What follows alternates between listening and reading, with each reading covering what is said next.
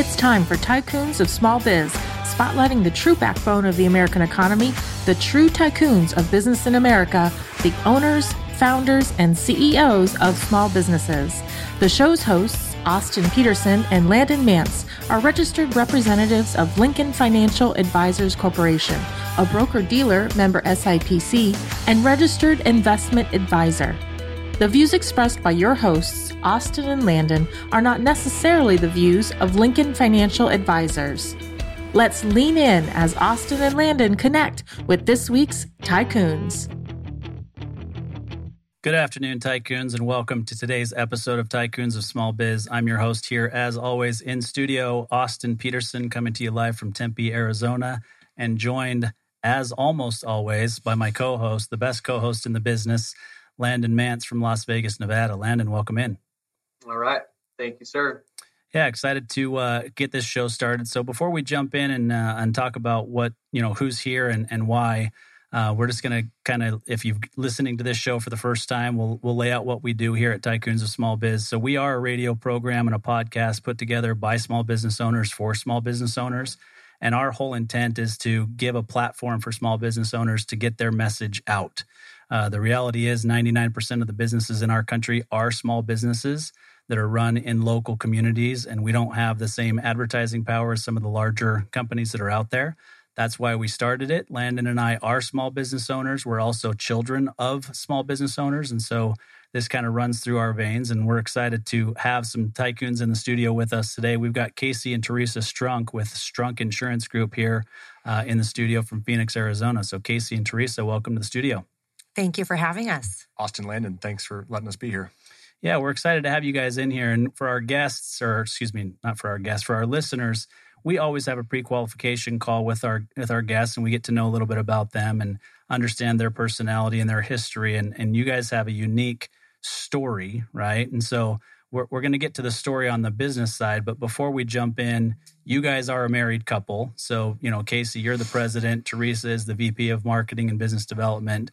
But tell us a little bit about, kind of separately, your upbringings, where you grew up, how you guys met, and then, what your family looks like today. And then we'll jump into the business side. Yeah, for sure. Thank you. Well, Casey Strunk, I was born and raised here in Phoenix, Arizona. I was born into a family of three. Greg Strunk, my father and mother, were from Illinois. I went to Thunderbird High School right at 19th Avenue in Thunderbird and grew up in the Moon Valley area. And then I was fortunate enough to go back to Chicago and play golf at Northwestern and receive a world-class education there. And then in August of 2004, I came back to Phoenix, started working in the employee benefits space, and about 10 years ago was lucky enough to meet my wife, Teresa. I'll maybe let her tell the story of how we met. Both of us believe strongly in philanthropy, volunteering, fundraising, and that was kind of the root of how we got together. So I was born and raised in Spokane, Washington, Eastern Washington, and had a great upbringing and attended Eastern Washington University. I was in marketing and advertising sales for a local TV station in Spokane and moved down to Arizona in 2009 and worked for Channel 3 here, 3 TV. In 2009, was involved in a fundraising campaign for the Cystic Fibrosis Foundation called Arizona's Finest. It was brought 10 single women, 10 single men together to raise money for the foundation. And Casey and I so happened to be doing that at the same time. So that's where we connected and then later went out on our first date. And the rest is history. We have 2 daughters. Rachel is 3 and Maggie's sixth birthday is today. Oh, wow. Awesome. Happy birthday, Maggie. Happy birthday, Maggie. Yeah. Thank you. I'll tell her. Yeah, mom and dad got to be on a radio program on your birthday. How awesome is that? So yeah, you guys have a great story. I mean, so a couple of things that resonate for me. Well, first of all, I want to make sure I remember this right. I'm a huge college football fan. I'm pretty sure Eastern Washington is the red turf, right? Yes, you're correct. They laid that down after I was gone, but yes. Yeah. Gotcha. Big Sky, right? Yes. Yep. Big Sky division. That's an interesting field. You got that one and Boise State with the bright blue and, a few others, but it's rare. And now they don't even allow it any longer. So it's an interesting setup you've got there. I was guessing Gonzaga as soon as you said Spokane, but that's who we cheer for. That's our number one basketball team in the house. Gotcha. Yeah. Well, I shouldn't admit this then, but I'm a BYU guy, so it's Gonzaga's won a lot more games, so I think I'm safe in saying that you guys are going to be okay with that. So, but BYU is going to be leaving Gonzaga behind because they're joining the Big 12 in a couple of years. Oh, I hadn't heard that. Yeah, so that's going to be an interesting change for their basketball program specifically, and their football program has been independent, so it'll be interesting. But anyhow, all right. So interesting story, Northwestern for Casey. There's more history there, right? That you're a second or maybe even third generation Northwestern person, right? So tell us a little bit about that. Yeah. Greg Strunk, my father, grew up in the middle of the cornfields in Peoria, Illinois. He was a great athlete in a lot of different sports, but was recruited all over the Big Ten. I think back then it was, no limitations on how many visits you could actually take. So he might have visited every school in the Big Ten, but his mother was a school teacher and education was important to them. And he made the decision to go play football at Northwestern. I think he graduated in 1971 and then was later drafted by the Dolphins the year after their undefeated season. And as he says, had a cup of coffee in the NFL, played for the Dolphins for a little bit, played as a loose term, and then was traded to the Giants, and then ended up in Tucson, Arizona with some buddies that had played football down at the U of A. And that's where he met my mother and then started our business here in Arizona. So awesome. Yeah, Northwestern is not known as a football powerhouse necessarily, right? But they are known for a very good education. Yeah, any year we can be 500 and make a bowl game. That's a good season for a Northwestern fan. So that's right. But, that's not why you go there, right, to play football necessarily. So, all right, so fast forward a little bit to the Strunk Insurance Group. So your dad started it. And how long ago did you get involved in the business? How long ago did Teresa get involved in the business? And kind of what does it look like today with your father in or out of the business, that sort of thing? Yeah. So in August of 2004, I drove back across the country, moved back to Phoenix, and started working at Strunk shortly thereafter. This was my 17th year inside the business. I had purchased the business from my father just a little over 3 years ago. About the same time when we had our second daughter, Rachel, Teresa and I had a conversation that, if you're going to be in new business development for anybody, it should probably be the agency. We want you as a brand ambassador. I'd love you on my team, both at home and in the office. And so she made a decision to sort of leave the advertising world and come to work for Strunk. The purchase of the business was rather uneventful at the time. I mean, my dad was still coming into the office quite a bit. We still were doing quite a bit of collaboration. He had relationships with a number of his clients. But fast forward to COVID about 18 months ago, he's 70 today, so he would have been in his late 60s.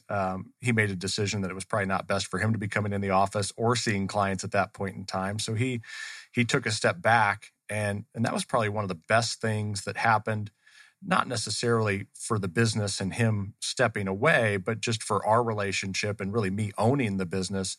It gave him an opportunity to see that things were going to be moving forward without him in the picture, and also gave me an understanding that, I didn't really need him there day in and day out approving every decision that I was making. So it turned out to be a real blessing for the business.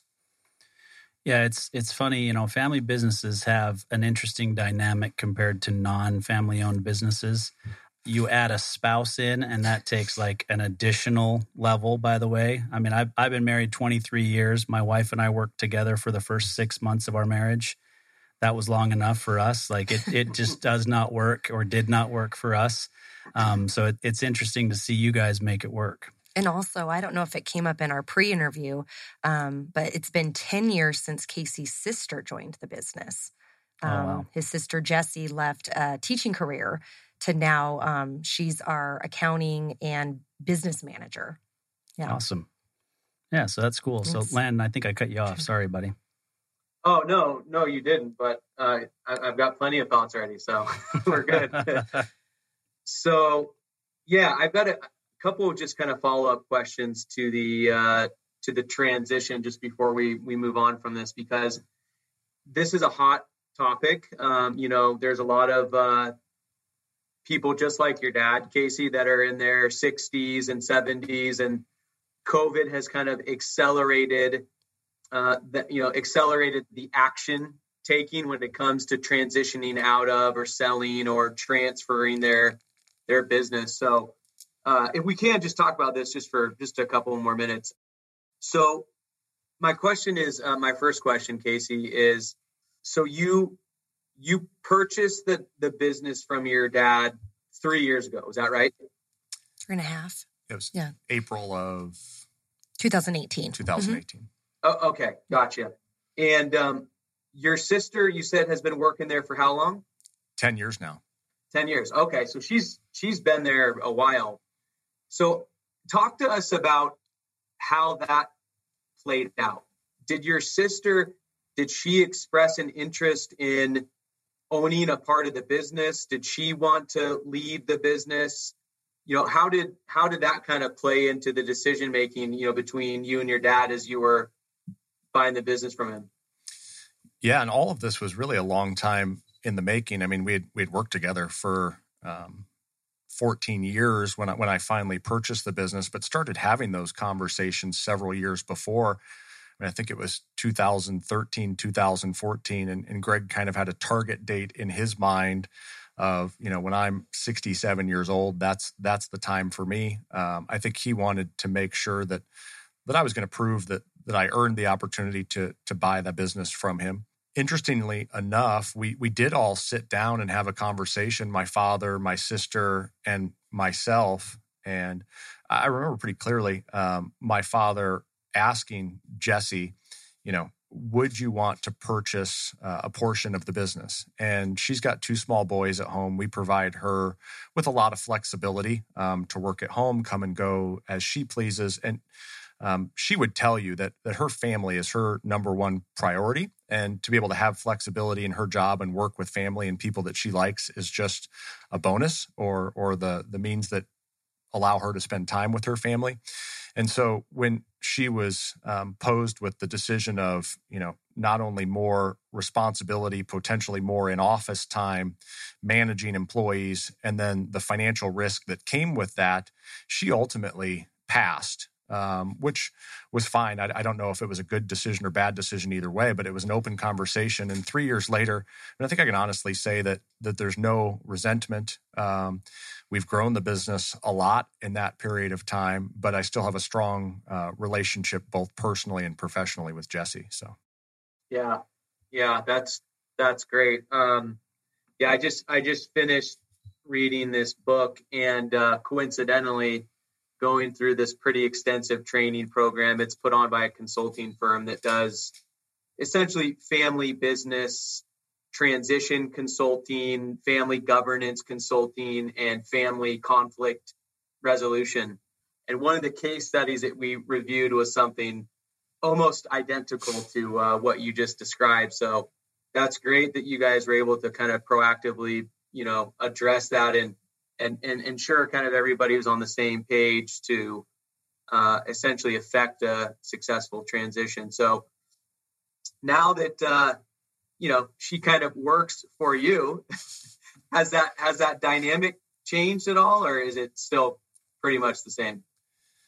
There's a high level of respect on both sides. I mean, she's very, very good at what she does. There's millions of dollars, our own and client monies, that are flowing across our books. And I don't know that I ever recall an error of any significance. And so, I view her as an equal and as a teammate, as I do with all my employees. While I may lead them, I don't consider myself their boss per se.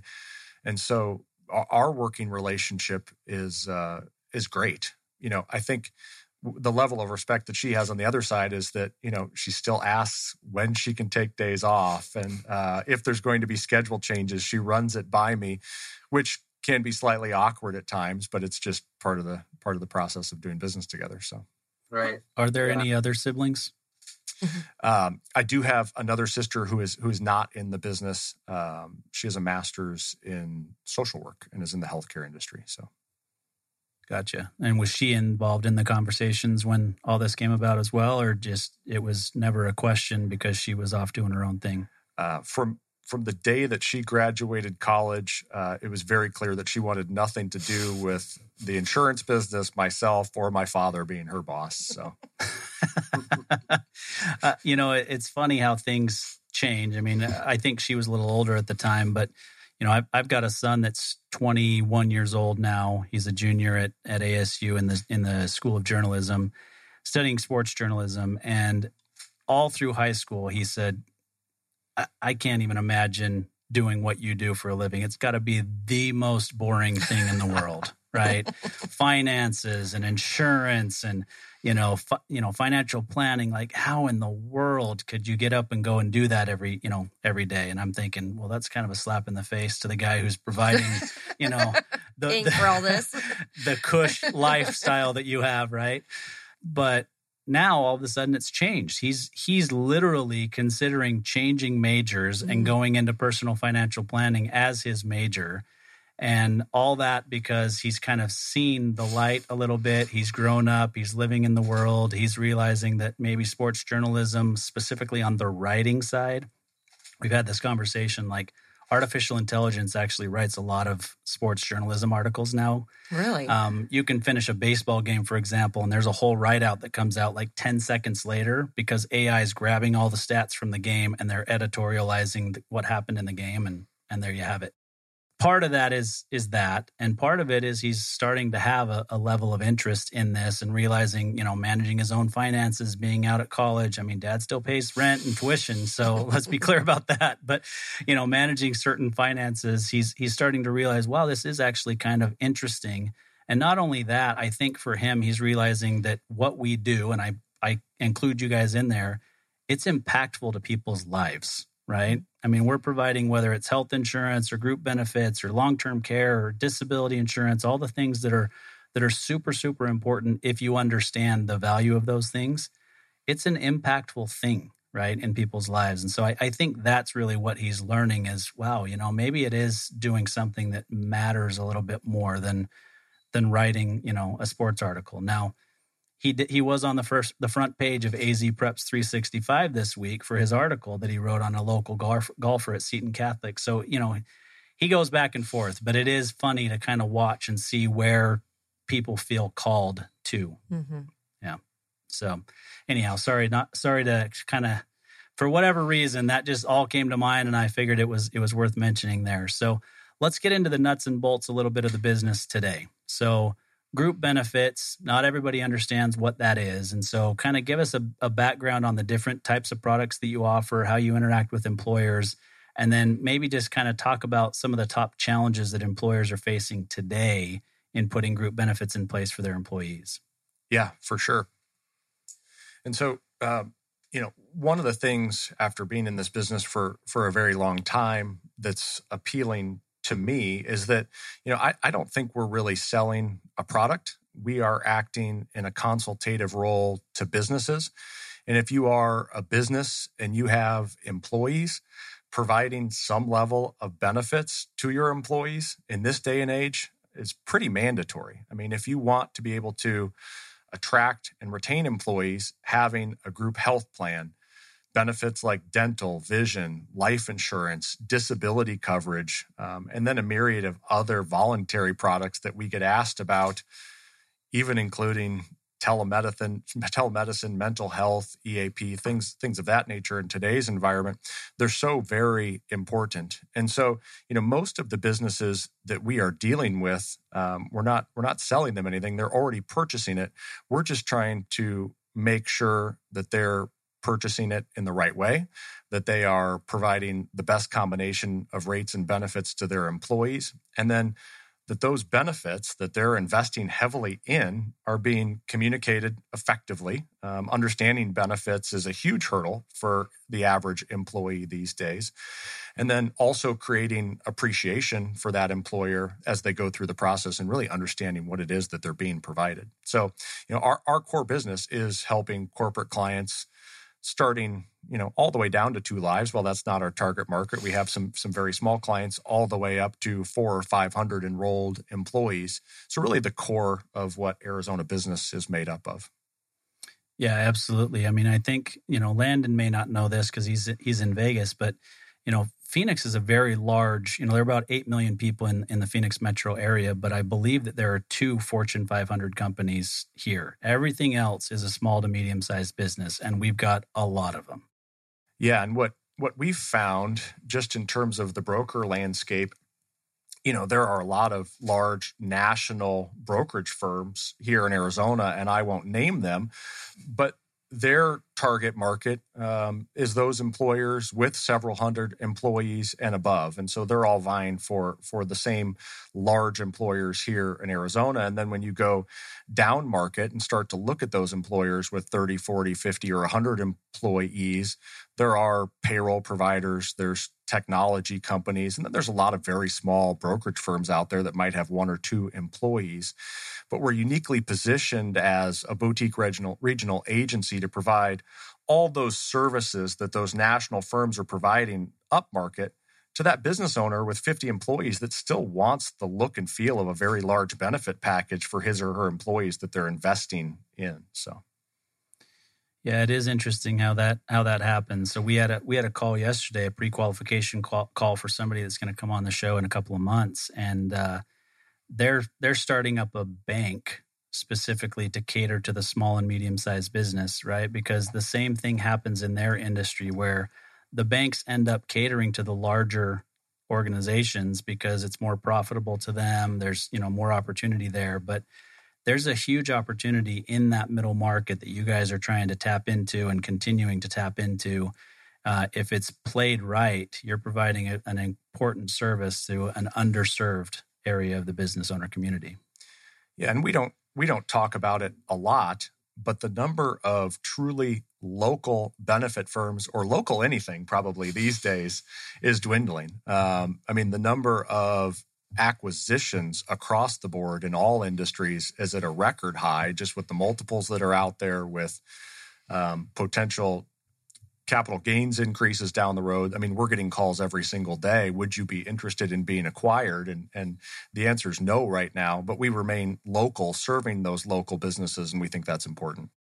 Casey, I'm curious, you're dealing with a lot of local, smaller businesses. It sounds like you're kind of like your, bread and butter client would be somewhere, 50 to 100 employees, maybe up to a couple hundred. I'm sure you're having conversations with your clients regularly about the labor market. So can you guys talk to us for a couple minutes about the importance of having a strong, employer benefits package to not just recruit some good people, but also to retain the people that they currently have working for them? Yeah, I think I saw the other day that 2/3 of businesses around the world are trying to hire right now. And this is the most competitive labor market that we've ever seen. And whether it's manufacturing, some professional services, white collar, creative, every single business that we are at right now is saying, man, we need people. And so, number one, obviously you got to attract folks with that benefit package. But number two, you need to keep the great people that you have. And there are going to be companies out there that are throwing money at them to potentially move. And one of the things that employees look at, in addition to the compensation, is the total compensation that they're getting as a part of that employer. So, what are the level of benefits that I have access to on my medical plan? What are the deductibles and out-of-pocket maximums? How much is my employer contributing? What is it costing me to insure my family at my employer today versus potentially moving? Is my employer providing me with employer-paid life insurance and financial planning tools like short and long-term disability coverage to protect my family in the event that I'm sick or injured and cannot come to work? Are they matching in my 401k? What type of flexibility do I have in terms of PTO coming and going as I please? And so really building out that robust benefit package is important, but then also crafting communication and creating appreciation around it is probably even more important. And that's where we see a lot of employers and brokers fall flat. I think most of those employers out there have a hard time standing up and beating their chest saying, our benefits are so great. But that is the opportunity when the broker is in there educating every single year to tout that employer and really let them know how lucky they are to have the benefits that they have. Well, and if I could add a few different prospects we'd been speaking to recently all over the spectrum. One prospect who is covering 100% of their employees' healthcare. Awesome. Way to go. That's amazing. Not all companies get even close to that. To another employer owner who has very high-paid, highly compensated employees and don't offer dental or vision. Don't even offer it. It's just not even an offering. A lot of companies don't pay for that, but to at least offer it. So there's a lot of gaps, and I think where we can help with education too is important. I couldn't agree more. I think that, to your point earlier, the larger organizations, I think they think they're providing the education, but they'll typically put together the website and maybe some videos or whatever that the employees can watch to educate themselves on it. And a differentiator for you guys being a local organization is to go in and do those educational meetings to help the employees understand what it is they truly are receiving, right? Because if they don't understand the benefit and the value that they're receiving through those benefits from their employers, they're going to be more likely to leave and look for other jobs because they don't realize that the grass isn't greener somewhere else. Yeah, and whether it's our agency or other excellent brokers around town, you also want to make sure that those employees understand how to use their benefits, because if they don't, they're going to get into trouble down the road and not appreciate them at all. Brought something to my attention. I know Len's got something to say here, but you talked about that employer that's covering 100% of the healthcare benefits, right? And I've got a client that was doing the exact same thing. It sounds great, and it is great, but he wasn't doing a match to their 401k plan. And so the question was, have you had a conversation with your employees to see if they would rather contribute some to their own medical benefits to then get the match to their 401k plan? So those types of conversations are extremely valuable. Well, and one of the things that we're doing for employers all the time, when we initially won the right to do business with that employer, I immediately put together a benchmark report and said, do you know what the rest of the industry is doing when it comes to contributions? While you need to be competitive, you don't need to be this competitive. So potentially shifting those dollars away to help the employer bottom line or shift into other employee benefits, you're right on. Yeah, absolutely. Yeah. Teresa, you made a comment and then Austin kind of followed up on it, which is a great kind of lead up to my question. But when you come across a prospective client and you're having a discussion with them and they say, yeah, this is great, but I think my employees are happy as it is right now, and I don't think we can really afford this additional expense. How do you kind of help people see the light and really understand the importance of having a strong, comprehensive benefits package? Well, I think in this specific scenario that Teresa mentioned, the conversation was, yeah, it's great that you're providing this medical benefit, that you're contributing at a high level. But when employees look at your benefit package, it's not looking very robust with a standalone medical plan. And in this day and age, even just offering the standard medical, dental, and vision coverages is not enough. And so we moved the conversation towards what tools can we provide your employees that they might not be motivated enough to go get on their own, give them access to it at discounted group pricing. And maybe you don't contribute as an employer, but you've at least included the opportunity to buy those benefits and make those decisions. And at the same time, greatly enhanced the package and perceived perception from your employees. Yeah, it's kind of hard for me to relate because I've been, kind of an entrepreneur for most of my adult life, but I did work for a big, huge corporation. I worked for a bank for a number of years. And I'll tell you what, it was interesting.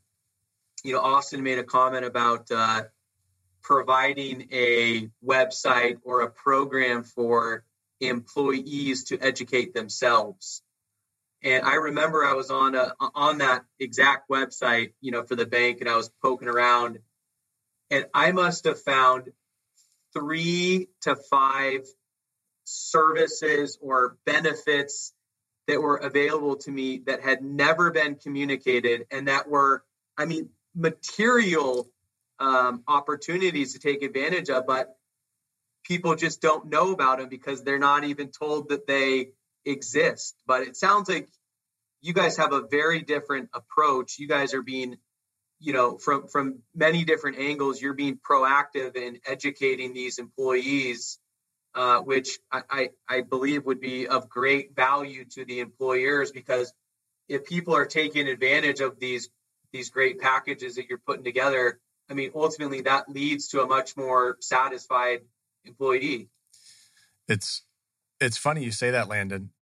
Typically, the larger the client, when we win their business and find out what's going on there, the less frequent the employees have ever seen the broker or anybody from their team, or have ever had any type of in-person engagement or education around the benefits. And so, what our employer groups charge us with is being the messenger, whether it's boots on the ground, small group enrollment meetings, or, a large shift over the past 18 months really towards webinars where employees can engage that are recorded.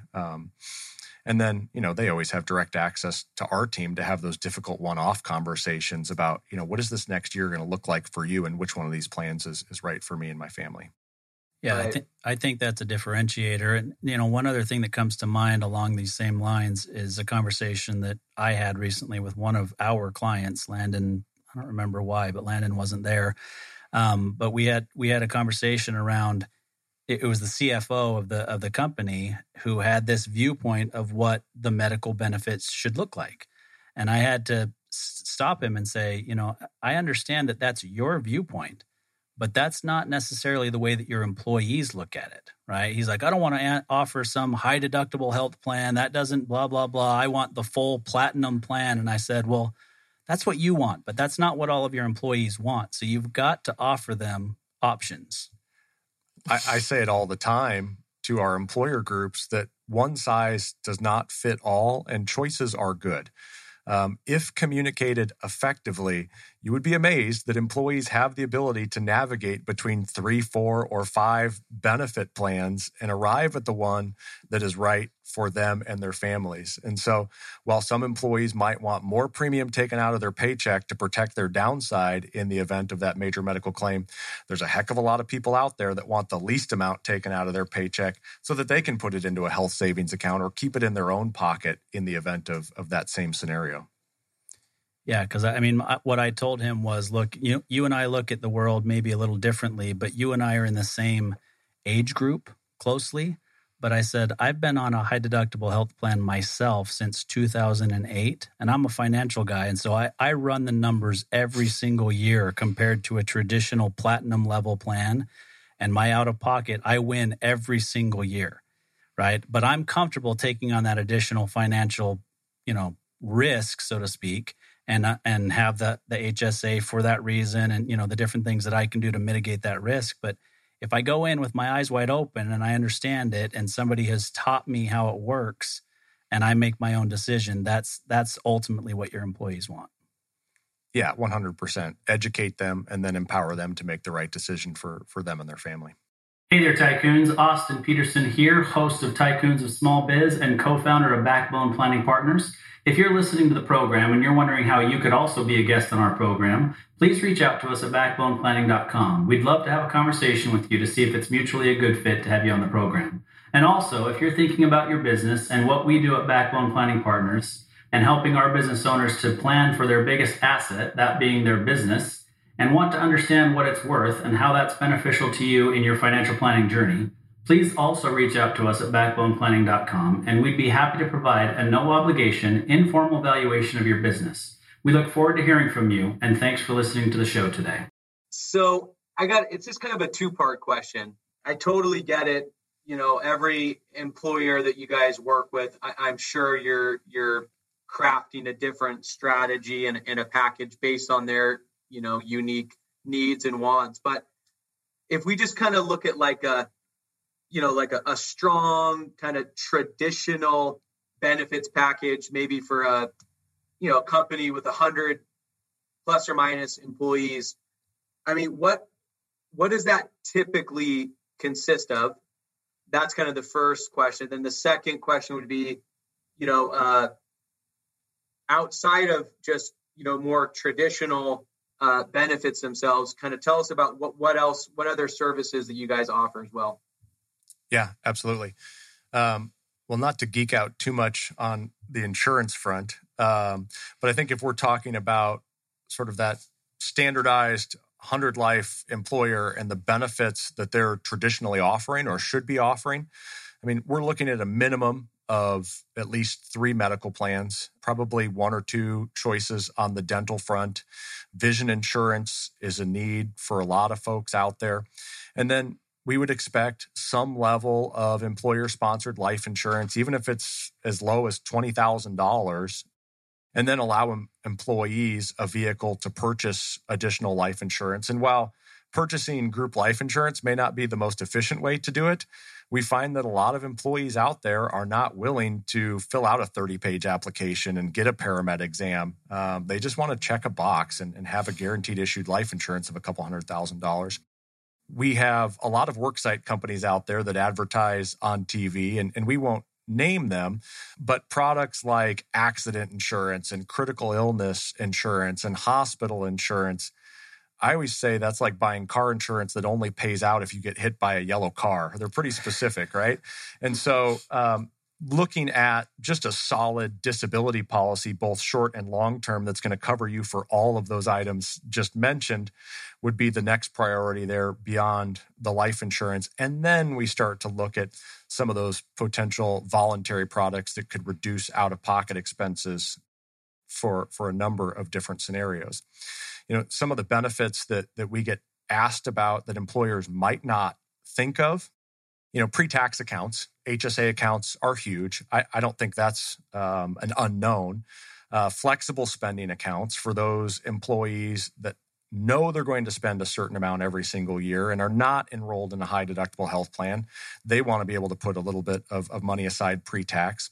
Dependent daycare. Chat with your CPA. I don't know if it's best to deduct it on the front end or the back end, but should you want to put it in on the front end, you can put up to $5,000 a year into a dependent care account to pay for qualified childcare.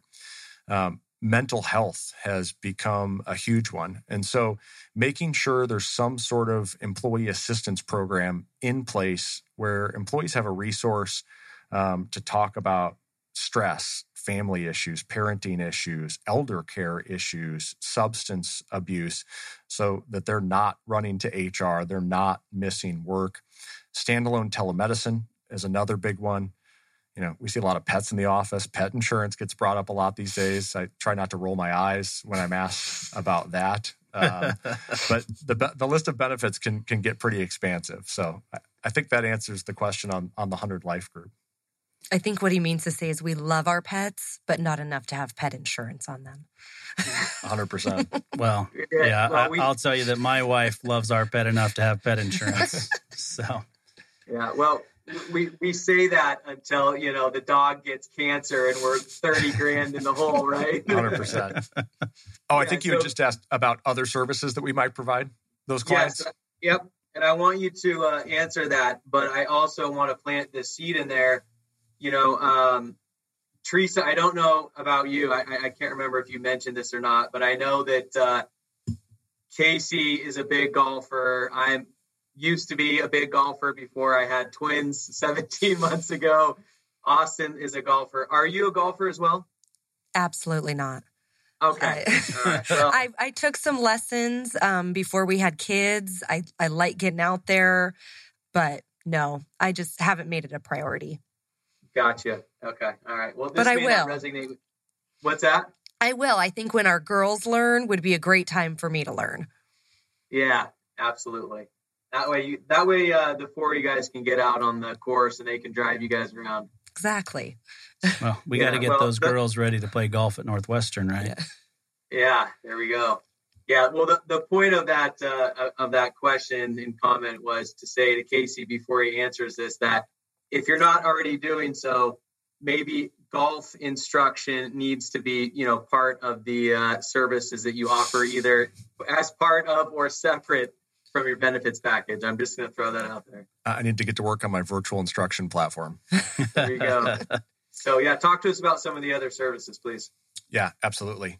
Employee benefits is obviously a huge spend and a huge priority. But what we've found is, the areas of technology, compliance, human resources, retirement, they're all sort of intertwined with employee benefits. And so about 8 years ago, we started a division of Strunk Insurance that we refer to as Strunk HR. And we have an in-house HR business partner who's got 20 years of HR experience across the country in all industries, master's in human resources, her MBA.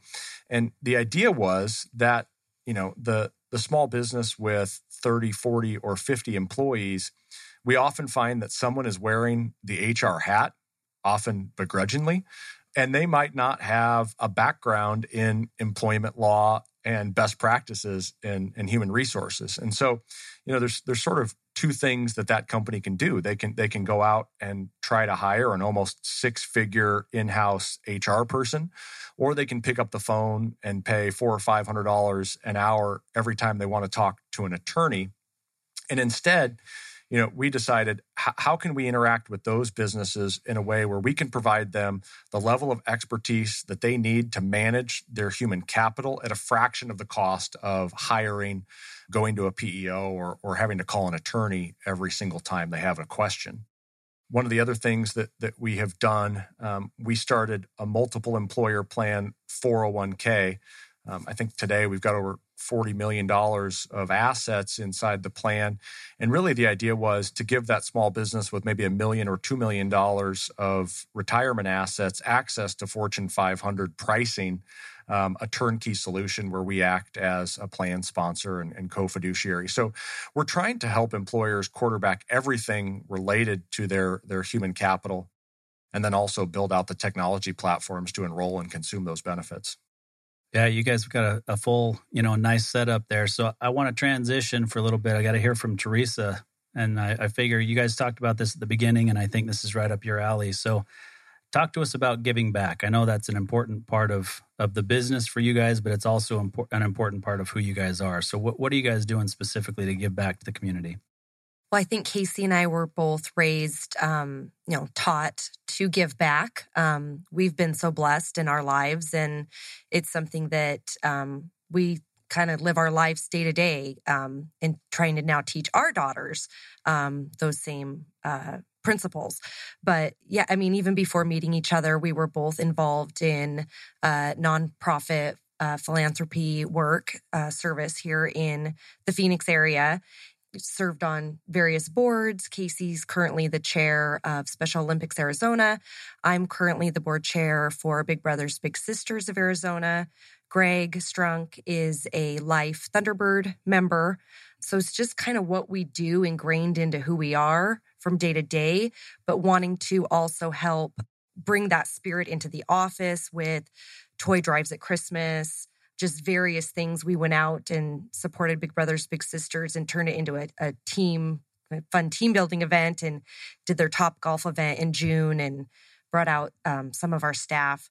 So just kind of, I don't know how to describe it, is it just who we are as people, but also wanting to give back into our community and partnering with nonprofits. We have probably 7 or 8 now nonprofit clients, and we feel like we're a good fit because we've served on boards. We know some of the issues that they're dealing with within their business and have been able to partner with a handful of them. Anything to add? No, just in partnering with those nonprofits, obviously, we understand the motivation because we've seen it behind the scenes to lower cost and provide the best benefits to those employees that oftentimes aren't being compensated like some other industries. Yeah, absolutely. Well, yeah, for me, I think it's important for businesses to give back, right? I mean, we're working in this community. We're building our businesses based on the members of this community, and there are plenty of members of our community that are underserved. So we like to have a nonprofit on once a quarter on our program. We actually had a pre-qual call with one earlier today that's going to be on the beginning of December. It's an organization that works with kids in foster care and advocating for them, and specifically, kids in foster care that have some sort of mental disability. So, it's important to both Landon and I. We both participate in a lot of nonprofit activities as well. My wife actually is like one of the most caring, phenomenal people you'll ever meet. She's heavily involved, like so much so that I had to warn her on Saturday that like you're putting this before everything, including your health. Like she's very involved in the refugee crisis that's going on. And as you're well aware, we're getting a lot of refugees in Arizona, kind of always have, and specifically the Afghan refugees today. And so, those types of things I think get missed a lot, right? I mean, employees, involving them in this is important because a lot of times employees unfortunately believe that you're just raking in the dough, right? You got all kinds of money and you guys are just all about the bottom line and making more money for you guys. But the reality is most small business owners are very giving and want to give back to their communities. And it's great to see you guys doing the same thing. Thank you. Yeah. Just before we kind of come to a close here, guys, in a few minutes, earlier, Casey, I had asked you about the issue with, labor. And I had a follow-up question I wasn't able to ask, but I think this is important. I want to get both of your guys' opinions as to why is that happening right now? Why are so many employers trying to find people and are struggling to do so? Well, you might have stumped me on this one, Landon. All I can probably do is give you my perspective as a business owner. We just celebrated a number of anniversaries in our office, and it was 17 years, 16 years, 10 years, 9 years. And I do look around and I wonder, where are these employees going? Why are employers not able to attract and retain employees?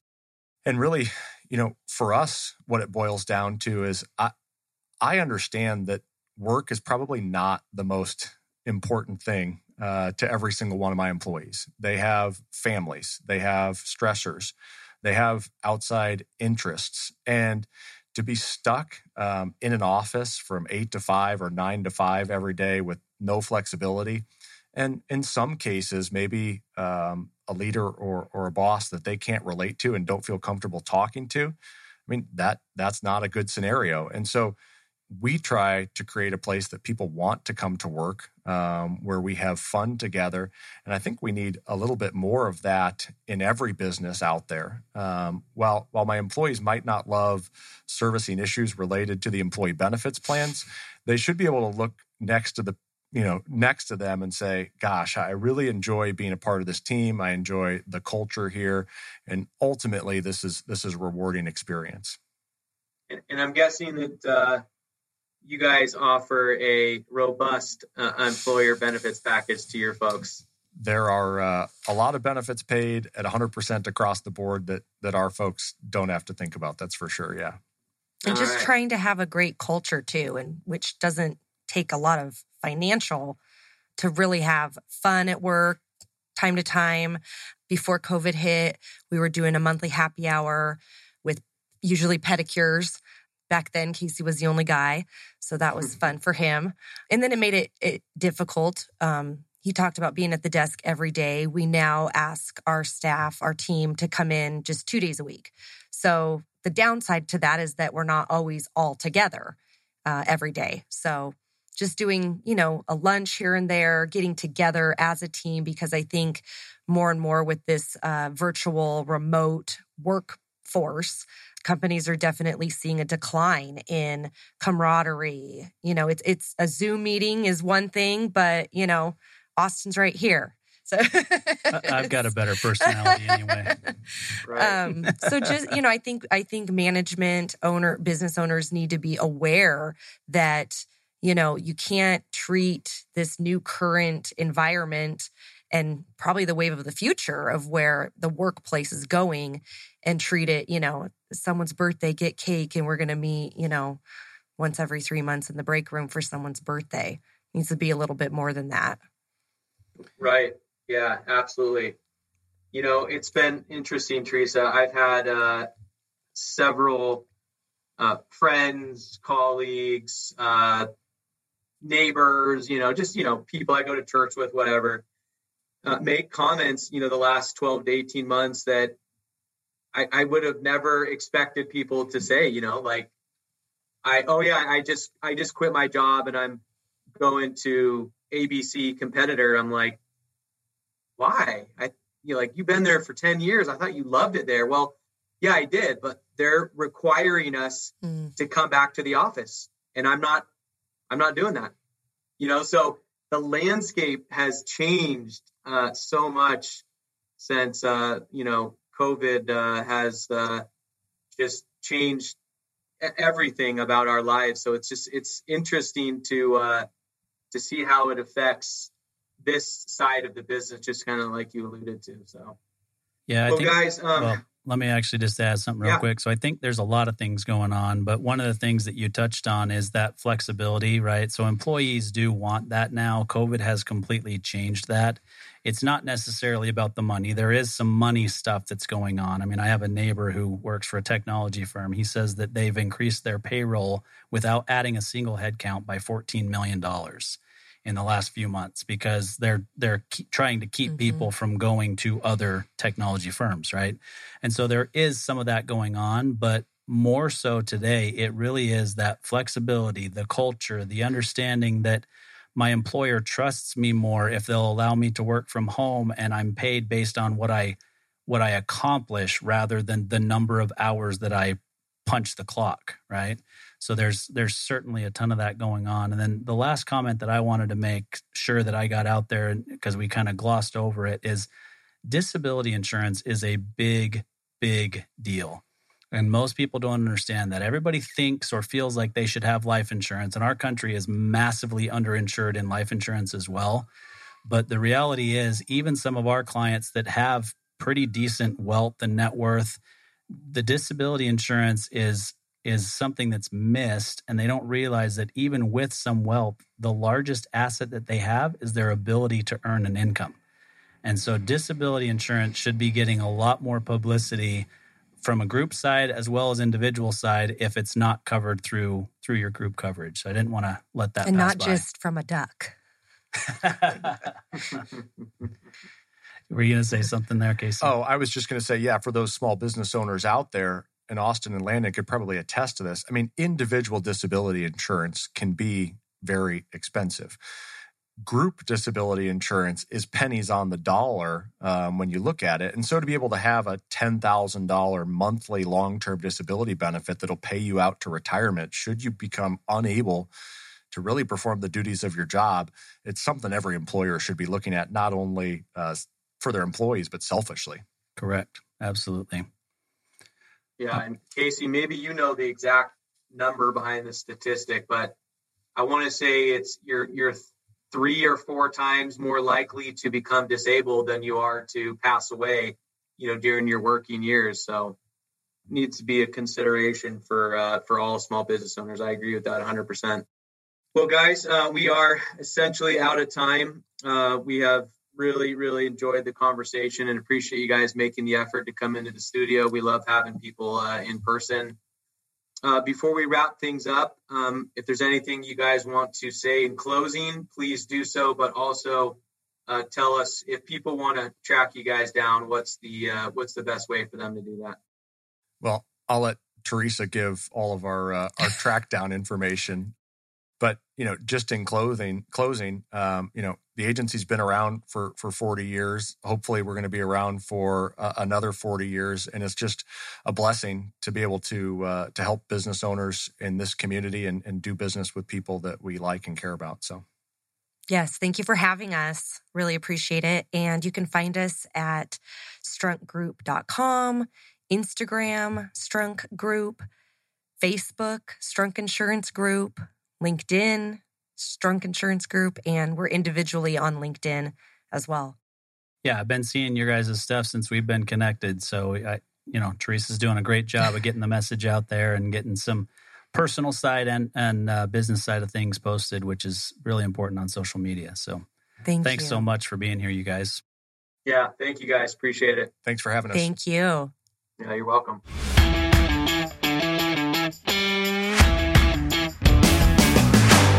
You've been listening to Tycoons of Small Biz, proudly hosted by Austin Peterson and Landon Mance. Austin and Landon are comprehensive financial planning professionals specializing in financial, estate, and succession planning for small business owners. Austin and Landon have offices in Scottsdale, Arizona, and Las Vegas, Nevada, and represent clients in 14 states throughout the country. Join Austin, Landon, and the featured Tycoons live every Tuesday at 1 p.m. right here on Business Radio X and your favorite podcast platform.